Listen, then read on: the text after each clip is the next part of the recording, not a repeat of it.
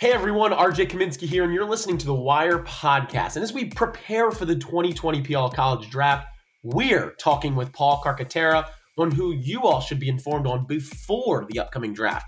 And right now, we've got Peyton Smith on deck, face-off specialist coming out of Marist. Now, as you know, there's a ton of talent in this league at the X, Paul. What's going to help Peyton Smith jump off the page to these head coaches? He's a technician. If you watch this kid, I'm so impressed with his patience and his hand speed. This is a kid who never gets rattled. Not to mention, he's going to have a chip on his shoulder. He's from the state of North Carolina. He was under-recruited. No one really wanted him in terms of the big schools.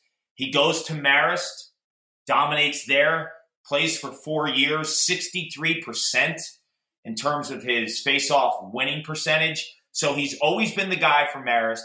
He's great on ground balls. He plays those 50-50 balls as well as anyone in college lacrosse.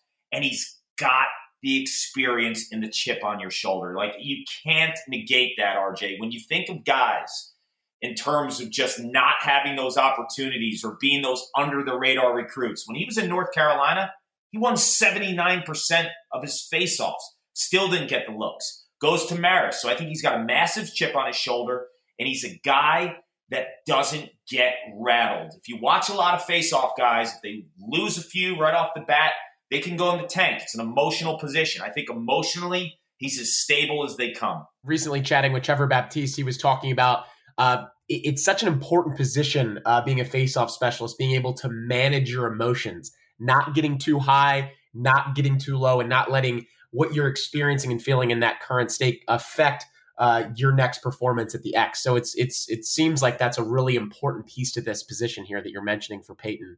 Well, look, the wheels can fall off the bus. I've seen face-off guys who've come in with incredible numbers, and then things don't work out well in that first quarter, and they just crumble. And emotionally, you can see it, because this is a position more than any position in the sport, because defense and goaltenders kind of like can mesh together and support the goalie in terms of just their emotional status in a game. Face-off guys, you are literally on an island. Like, after a goal, a goalie can talk to his D guys, and face-off guys run off and they run back on. And if they're getting mowed during a game, emotionally it's taxing. And then you start trying to compromise in terms of some of the things that are hurting you with your ability to win these draws, and then you start jumping, and then you have some illegal procedures, and then the wheels just ultimately just go and fall off the bus. And for Peyton Smith, I feel like he's as stable as they come for a young face-off guy.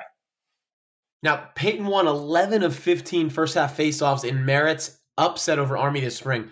What did Peyton show you in his limited time on the field this season, Paul? You know, I think you have to look at his complete career. This is a guy, he's 63% in terms of his overall 4-year career at Marist, and he was their number one guy for the majority of his career. So it wasn't necessarily this year. I think this year he proved as a senior and a leader that he was one of the elite face-off guys, and he had some street cred from the years past. So when you have street cred, you got to answer the bell, and he answered the bell, because I think a lot of times when you're a younger face-off guy, they don't have the tape on you, and they really can't dive in deep in terms of your tendencies and what makes you go. Peyton Smith had a lot of experience, so even when he was a marked man and people really tried to adjust to his dominant nature, they still couldn't. Two teams, Water Dogs, Redwoods. They're both targeting a face-off specialist. How valuable is this position in the PLL, Paul? Oh, next question, RJ. I mean, it's make it, take it. If you have a guy like a Trevor Baptiste or like a Peyton Smith type guy who's coming up the ranks, you just feel good in those one-goal games. I don't need to tell you how many one-goal games you covered last year. Those fourth-quarter face-offs, the emotional stability of a big-time guy that you can count on down the stretch, it's huge. I mean, first-quarter face-offs are one thing. Fourth-quarter face-offs are another thing. No two face-offs are created equal. I think when you have a dominant, even-keeled guy in the fourth quarter and the overtimes, which we see so much in the PLL, you have to take that into account. Those overtimes, Paul, we're talking about the championship in Philly, and Joe Nardella coming up with the big win there led to the game-winning goal for the Whipsnakes. So important note to highlight there in particular. And Paul, last bit here. What should the Redwoods in particular be willing to part with to leapfrog the Water Dogs and select Peyton Smith? See, if you have to leapfrog someone, you kind of lose the leverage game. If you look at the Redwoods, you look at their strength. You have Garnsey and you have Kavanaugh. They're two elite attackmen. Are you willing to give up one of those guys who occupy similar spots on the field? Stylistically, they're different, but they occupy similar places on the field. That's a big ask to get rid of either Garnsey or Kavanaugh. Honestly, in this draft, if it was T.D. Ierlan, I might do that. But Peyton Smith, as good as he is, I don't give up one of my lefty attackmen. Thanks for the time, as always, Paul. I'm excited to see in particular where Peyton lands, and we will talk soon, my man.